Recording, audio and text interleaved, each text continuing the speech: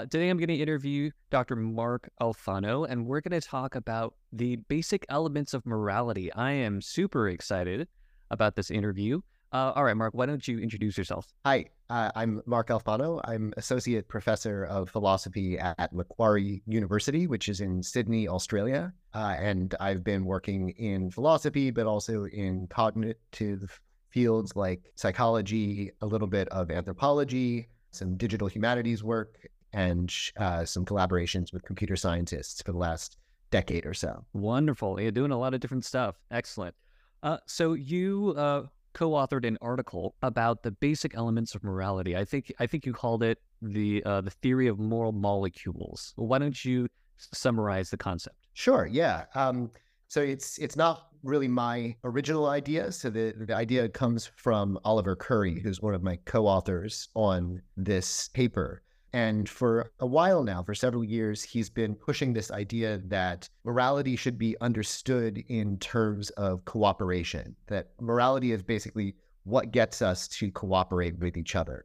And he understands cooperation in a somewhat technical sense, namely the sense that you get from game theory. So in game theory, an encounter counts as cooperative when there's a way for me to be better off without you being worse off, or even for both of us to be better off than we would be if we acted differently. So a standard example of this is one that you see in Rousseau, the so-called stag hunt. So in a stag hunt, we're both sort of hunter-gatherers, and we're in a position where each of us could independently go and pursue rabbits on our own, or we could try to team up. And when we team up, we hunt a stag or a deer. And in order to do that effectively, one of us needs to sort of lie in wait while the other scares the deer down the track, and then the person who's lying in wait jumps out and kills it. And that'll get us a lot more meat in each if we then split it than we would get if we hunted individually. The thing about the stag hunt is that it's a little bit risky to engage in one of these, because if the other person sort of gets distracted or loses heart or finds a different partner with whom they can hunt an even better stag, then I might be lying in wait and you just never scare the stag down the trail towards me, and then I'm left to go hungry. So what is needed for cooperation to work well is for the strategies that people employ to be what's called evolutionarily stable, which means not only that we're both better off by following through with our commitments this one time, but that if we adopt this as a sort of general strategy, then that is stable, meaning that we can keep doing the same thing that the strategy recommends over time. Now, evolutionarily stable strategies have been studied in game theory for almost a century now. And as it turns out, there's a whole bunch of different evolutionarily stable strategies. The one I just mentioned, the stag hunt, is usually talked about in terms of something like group loyalty or group solidarity, where I feel like I'm part of this this group. And so I've got a commitment. And if I've told you, yeah, I'm going to help with the hunt, then I don't just stop and wander off or find a new partner when you're not looking.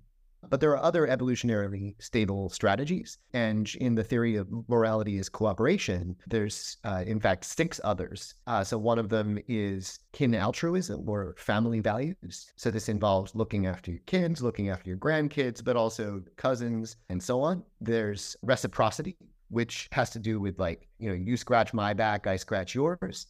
That's kind of a positive reciprocity, but there's also negative reciprocity. So, if you hurt me, then I'll hurt you, or I hurt someone you care about. There's a kind of interlocking pair that are sometimes called the hawk and dove strategies. So the basic idea with hawk-dove interaction is that there's some kind of resource which can't be split evenly. And so if we both try to grab all of it, or the majority of it, maybe we come to blows, or we end up destroying the resource and neither of us has anything. And in this kind of interaction, what's often stable is that the more dominant party, or the more powerful party, or the more authoritative party is given the lion's share of the resource, and the other party takes enough, but nowhere near half. So that means that there's one party playing the hawkish strategy and the other playing the correlative dovish strategy. I'm almost done. And then the next two are fairness and property rights. And like with the hawk-dove interactions, these have to do with sort of management of conflict or conflict de-escalation. So with fairness, when you have a divisible resource, what you'll often see is that people will split it evenly. So it's not a matter of like, I need to get more than half and you get less than half, or you get more than half, I get less than half. It's rather the sort of possibility of meeting in the middle. And the last one is what we call in this paper property rights, basically recognition of prior ownership. So the thing about ownership, whether it's individual or say collective in terms of land rights, is that it doesn't make a lot of sense to invest effort in, say, developing crops or in building buildings or in general, building up a building up a herd of animals, if you know that any day now someone's going to just come along and take everything that you invested in. So the idea with property rights is that we have this moral imperative to allow people to enjoy the fruits of their labors and not to just come along and steal from them once they've invested in this way. So that's the idea of the sort of 7 basic elements of morality. And in prior work, Oliver has found that all 7 of these emerge as independent dimensions when you run a self-report survey with adult participants. So someone who scores high, for instance, in, say, in reciprocity might score high or score low in group loyalty. So it's an independent dimension, orthogonal dimension of sort of moral value or commitment. Oliver has a team that also found that all 7 of these elements of morality can be found in the anthropological record if you look in the what's called the Human Relations Area Files, which is the largest collection of ethnographies in the world, and that they're found at all stages of economic development, from small band hunter-gatherers to agrarians to commercial societies. And that suggests that there's a certain kind of universality to these very broadly characterized and abstract moral values. In the Moral Molecules paper, we go a step further and ask, like, okay, given that these are independent dimensions, what would happen if you started putting them together in pairs? So what would happen, for instance, if you put together loyalty, group loyalty, and reciprocity? And we started thinking about this, and it was like, well, that's basically friendship. And then we asked, like, well, what if you take kin altruism and you put it together with the dovishness, so sort of respect for your elders? And we thought, well, that's basically filial piety. So then we went kind of snooping around all 21 pairwise combinations, and we found examples of these in lots of societies, and also examples of them being sort of praised as good ways to be or good practices to adopt by philosophers, both contemporary and historical. So sorry, that was a bit long-winded, but that's the basic idea with the paper. Okay, so I'm just going to try to summarize what I understood here. So there are these 7 basic or fundamental values that seem to be universal. And these values are, I guess, these traits and concepts that we have adopted and exercised because they help us flourish as a group. So it's in a sense, it's like social evolution or something like that. Like the traits that the people that did not exercise those particular values and embody those values were maybe ostracized by the rest of the group, and they maybe like died off or something. Yeah, so it could have to do with ostracism. It could also function through sanction. So if somebody is disloyal, they might not be ostracized, they might just be punished. And even without those 2 mechanisms that are more about sort of controlling individuals within a group, there's also sort of the context of intergroup competition, and groups that cooperate more effectively internally are going to flourish more effectively than neighboring groups that cooperate less effectively. And even if they don't like go to war or anything, they're likely to expand and also likely to be imitated. Because if my village is cooperating in one way and your village is cooperating in another way. And I look over and I'm like, wow, they all got plenty of food to eat and they seem happy and so on. And, here we are just barely scratching out an existence. What are they doing that is different from what we're doing? So you could have this sort of cultural spread of these values and norms. Yeah. I mean, on the face of it, it sounds extremely plausible to me, right? Because, I mean, human beings are not completely independent. We're interdependent beings. We're social beings, right? Like, I can't do the vast majority of the things that I would need to live the happy life. Like, I don't know how to grow stuff. Even if I knew how to grow stuff, like I would need help building a nice shelter, or something like that, right? If we work together, we can flourish much better than if we worked independently. So then that leads to more successful societies, more productive societies, maybe more wealthy societies in which the people are happier, and then people notice these benefits and so pass on these values to the next generation. Yeah, and I mean, I it's a bit speculative to ask, where exactly do these things come from? But I think one plausible answer is advanced recently by Kim Sterelny in his book, The Pleistocene Contract, where he basically asks, where does cooperation come from? Which of these 7 values, for instance, would you expect to arise first? And he basically says family values for sure, and then things that don't involve a lot of effort and a lot of sort of cognitive load. So that would mean things like direct reciprocity. So, when someone hurts you, you know who did it. Mm-hmm. You don't have to ask, how did this happen? Whereas with indirect reciprocity, if something bad happens to me, but I don't know that somebody else sort of planned it from afar, then I don't have a way of retaliating, for instance. So Sterelny suggests that family values direct reciprocity and solidarity with a rather small group of people that you interact with on a daily basis or almost a daily basis. So like a small band hunter-gatherer kind of community would be sort of where you would expect this to get started. And then as societies scale up beyond the Dunbar number of larger than 150 people or so,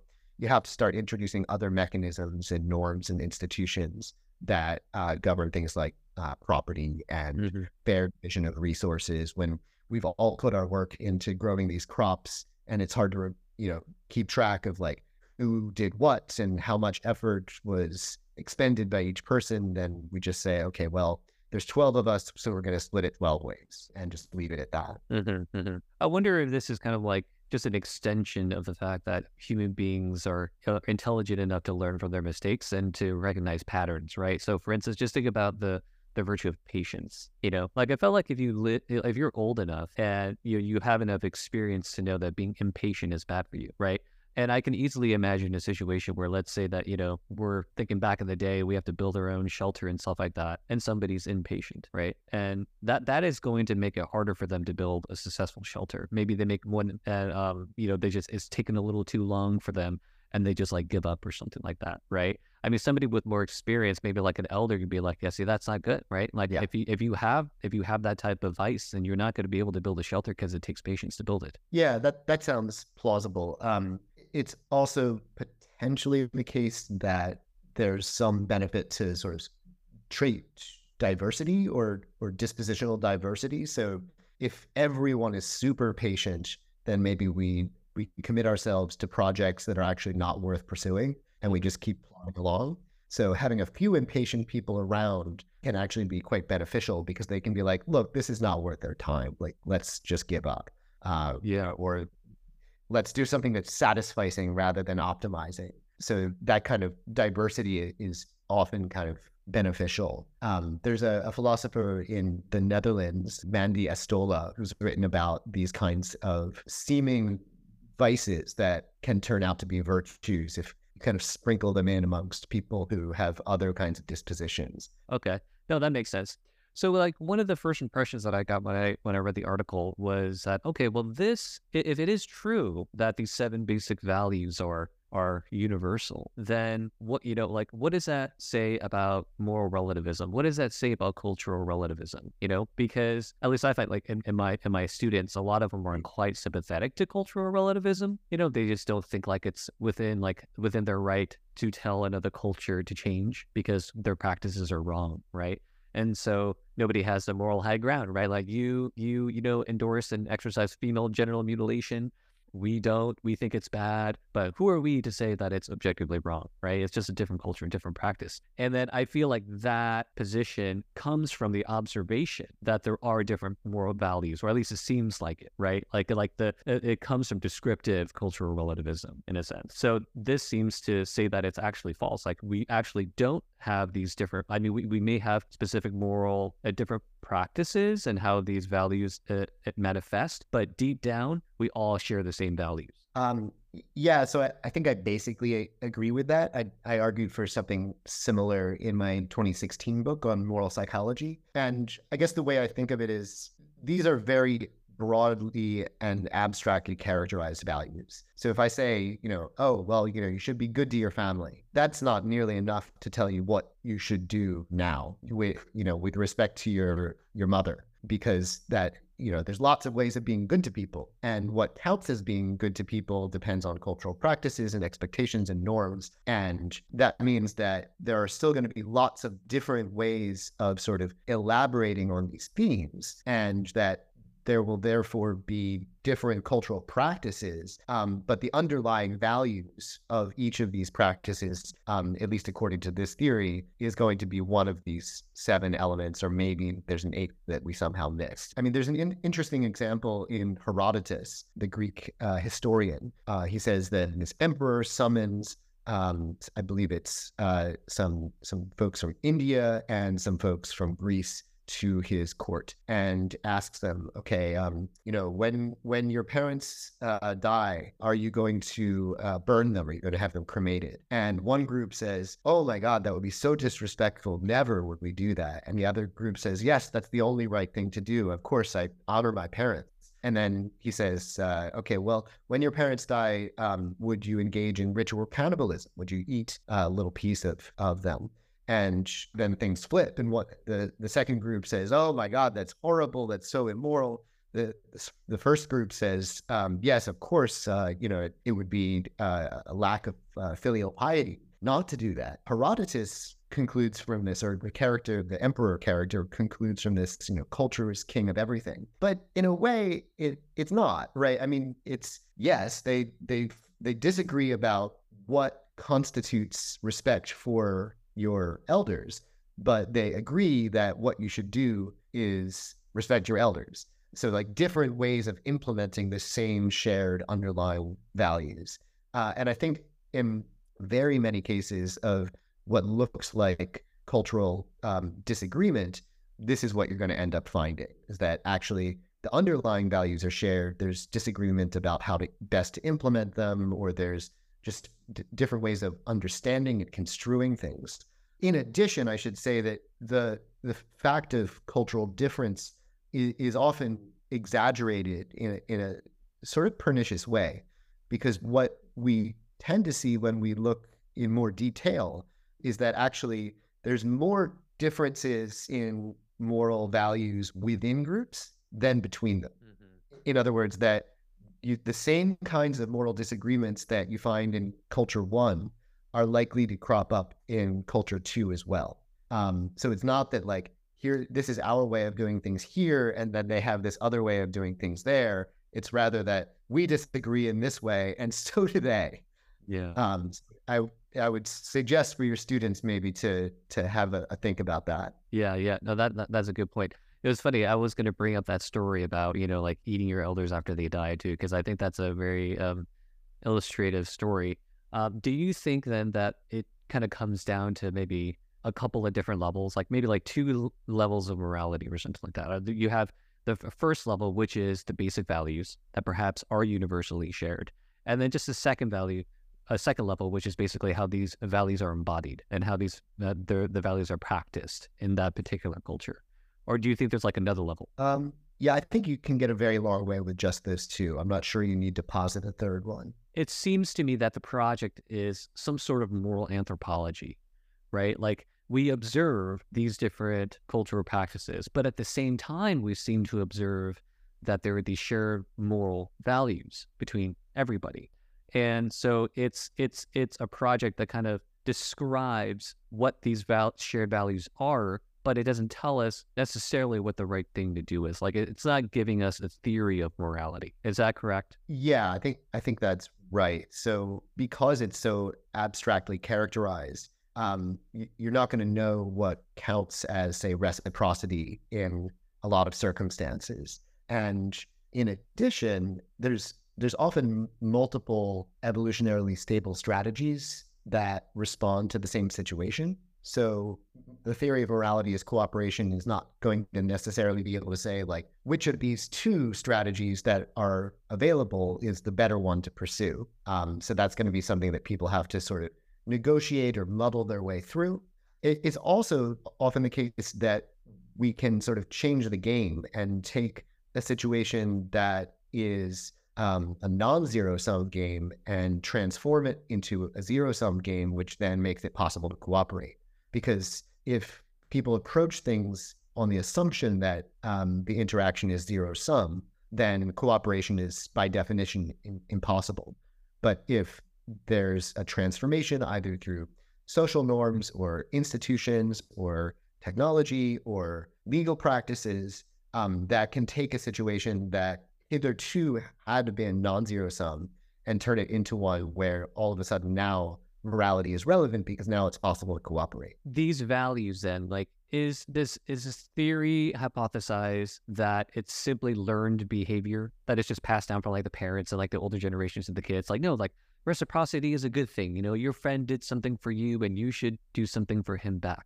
Or is there also the part of the hypothesis that there is a genetic or biological component, like through just certain dispositions are genetically passed down? Yeah, so if it's sort of a pluralist theory in this regard. So the expectation is that some of these are going to have at least a genetic component, probably especially family values. Just kin altruism is a very, very deeply built into our DNA.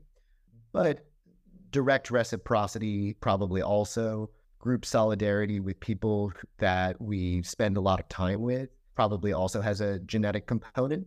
But then beyond those, the other ones are more likely to be learned either through vertical transmission, right? So parents and uncles and grandparents teaching, or through horizontal transmission where you see other people cooperating in a certain way and think like, oh, that worked out really well for them. I should do that too.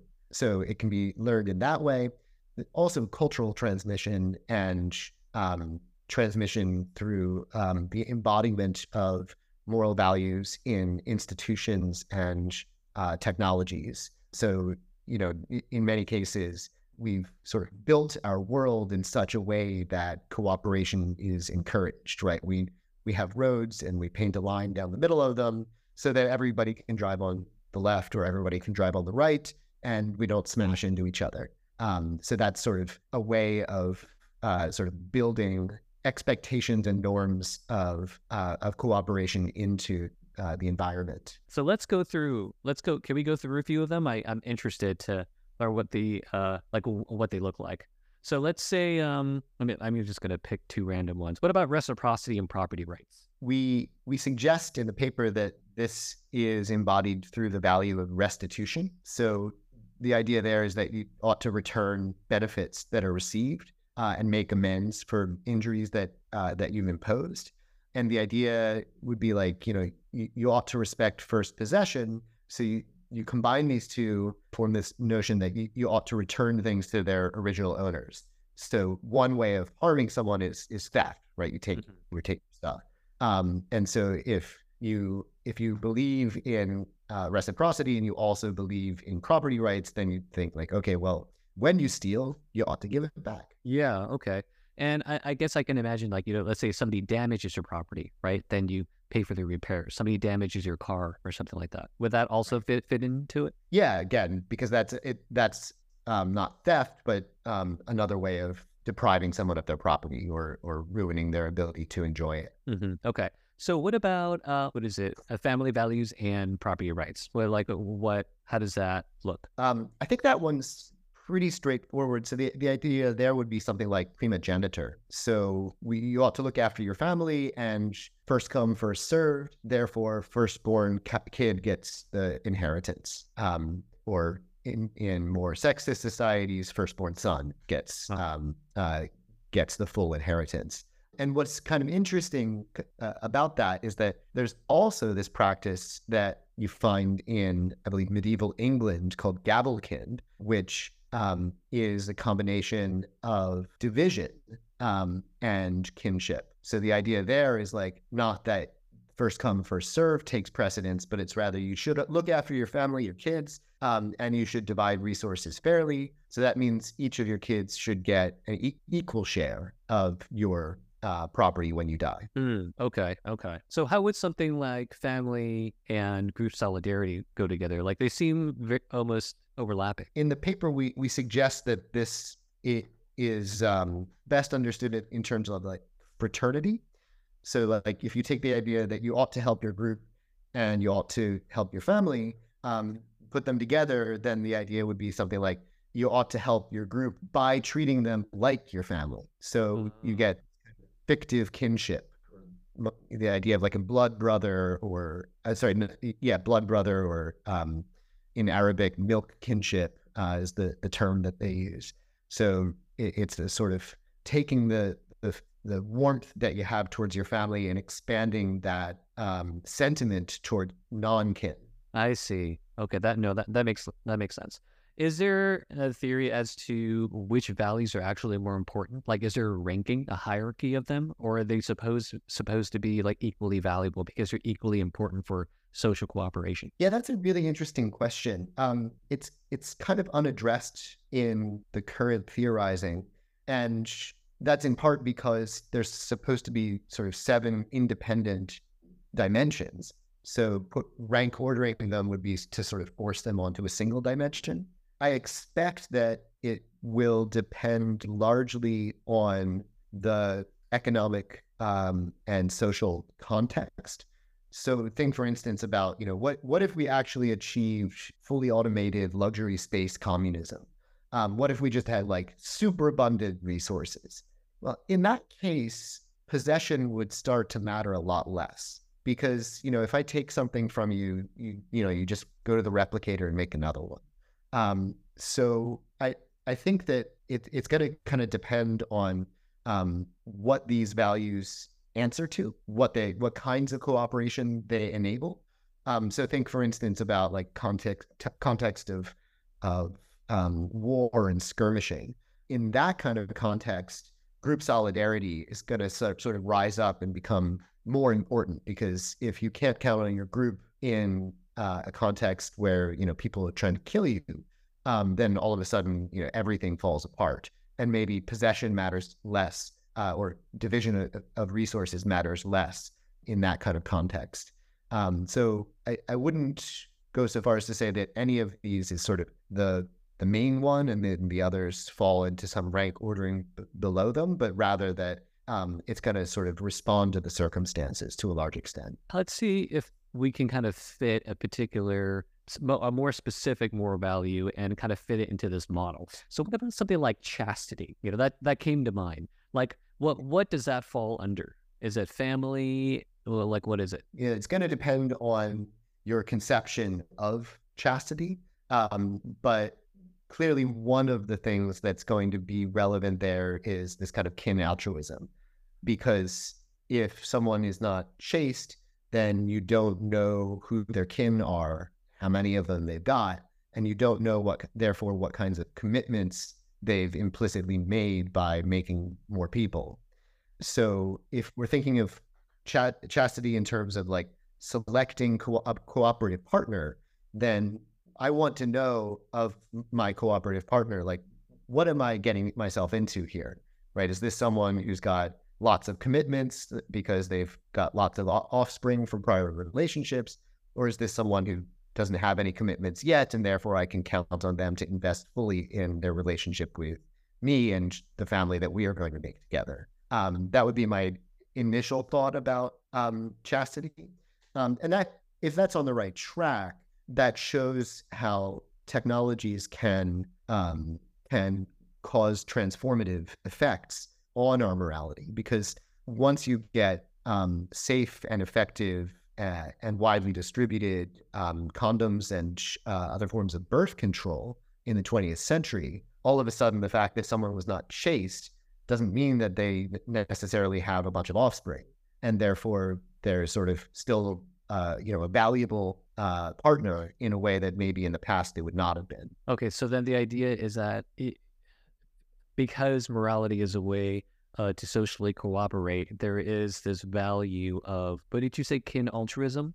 So like I need to take care of my kid, right? Yeah, so that's one of the 7 Yeah, elements that posited in this theory. So you should look after your family, yeah. and that's going to require time and effort. Okay. And then the concern is that, well, if my partner has multiple offspring, then they are my kin as well. The kind of my kin, kind of not my kin, and yet I still have to take care of them as well. Is that what the idea is? So that's related to what I had in mind. I was thinking more like my partner already has a lot of commitments and is therefore not going to be able to commit fully to any offspring that we make together. Oh, I see. Because there's just their time and effort has to be split, so they can't dedicate their attention solely on like this shared kin that we have. Yeah. Oh, I see. I see. Okay.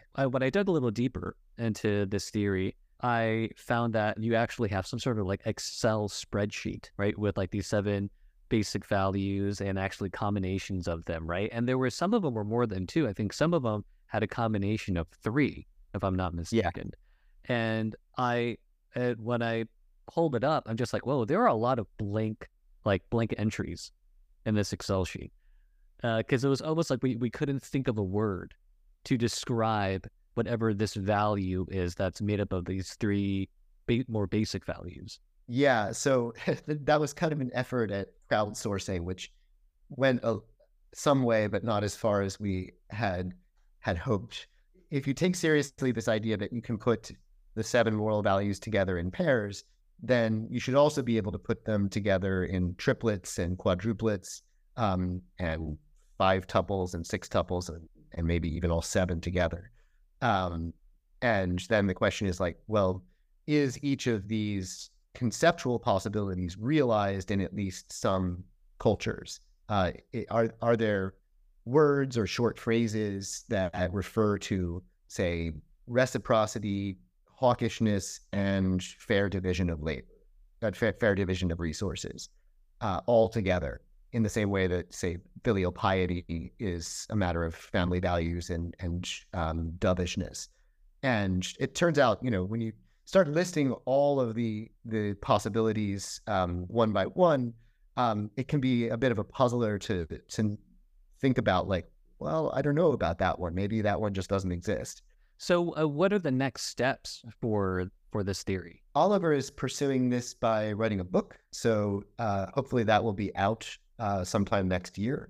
I am especially interested in using the theory of morality of cooperation to understand moral progress. So I think I mentioned a couple of examples, like the technology of birth control.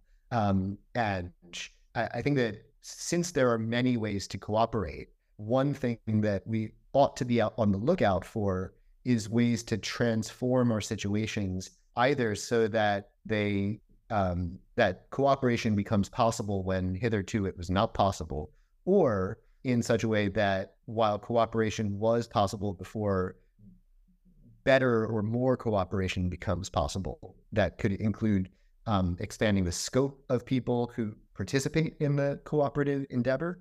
And it could also include just forming a different approach that has better overall outcomes. So, for instance, switching from reciprocity involved with like blood feuds to a more positive kind of reciprocity, where it's not like we're trading harms to each other, but now all of a sudden we're trading benefits to each other. So these are evolutionarily stable strategies, but one is overall just much worse for everyone involved.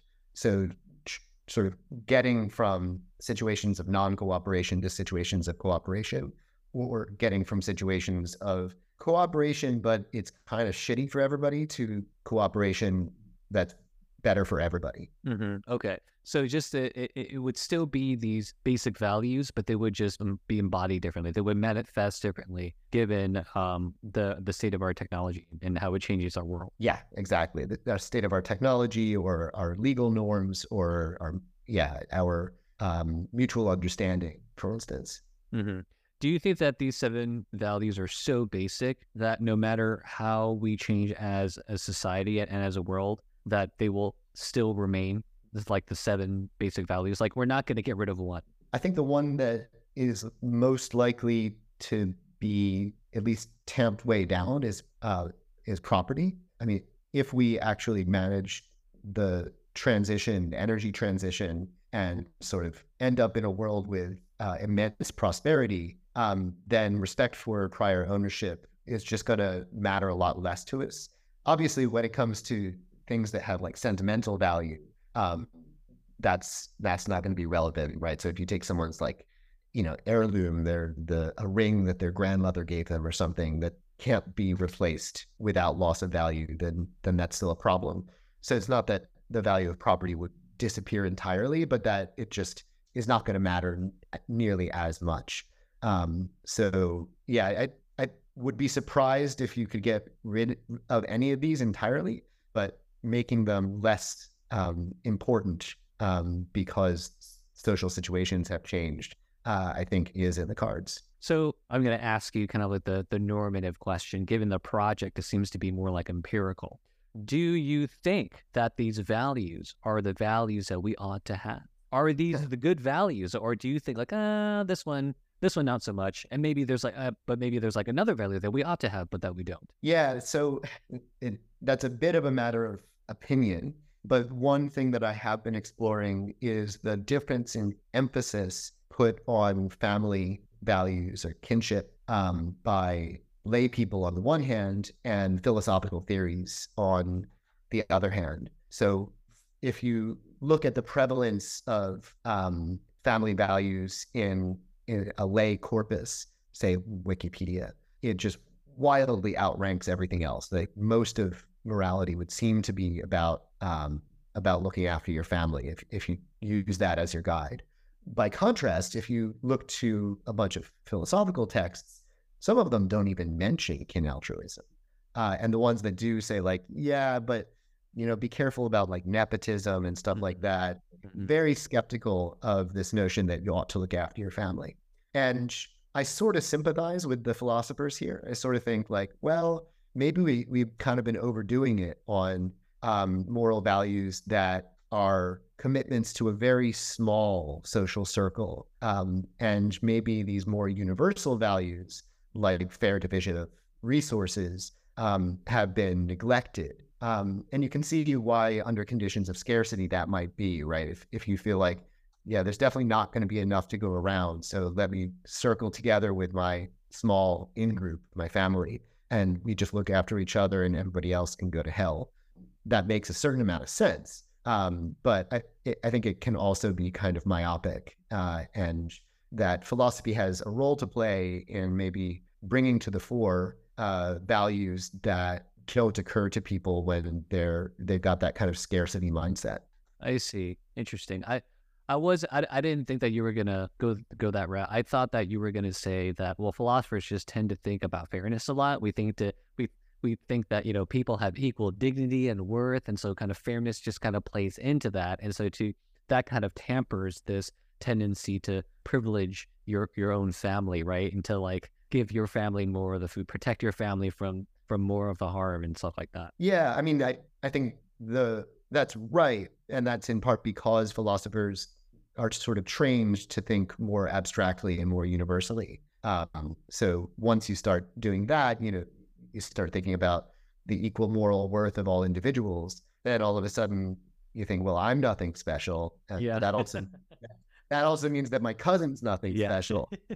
Yeah. In regards to the fair distribution of resources, and you may think that becomes more important because of the kind of the global and interconnected system that we live in, right? Just given the gap of wealth that we have in this world, right? And it's not only that there is this huge gap, it is that the rich exploit the poor and then exacerbates this gap. Maybe empirically that's the case. Yeah, I think that's basically right. So instead of fair divisions, we see more kind of hawk dove interactions, especially at the global scale, where people who have access to just absolutely astonishing amounts of wealth take advantage of that to accrue even more wealth at the cost of most of society. What's the pushback against like the theory of morality as social cooperation?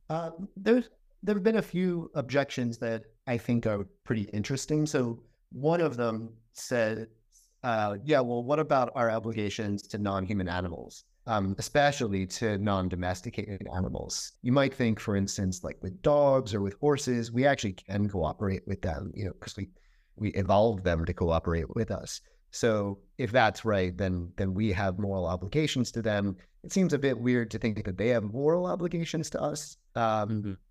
Yeah, so like animal ethics becomes a bit tricky there. With non-domesticated animals, there's really no opportunity for cooperation, but you might think we have a moral obligation not to just destroy what's left of wild nature, and how exactly you can justify that, given the theory of morality as cooperation, is not entirely clear. You could go just very instrumental and say, well, if we ruin things for the wild animals, we're almost certainly ruining them for ourselves as well. So it's just a matter of prudence. That seems to be kind of changing the issue. There's also the question of moral obligations to future generations, right? So, think about people who are going to be born 100 years from now and suffer from the effects of global warming. Don't we have a moral obligation to them to see to it that this is, at least to some extent, mitigated? But we can't cooperate with them, right? We're not going to exist at the same time as them. So cooperation is by definition impossible. That seems to be a bit of a problem. Okay. You might also worry about elder care and care of people with really severe disabilities or cognitive disabilities. Like when someone is so infirm that they can't participate in cooperation anymore, does that mean we lose our moral obligations to them, or we just kill them or something?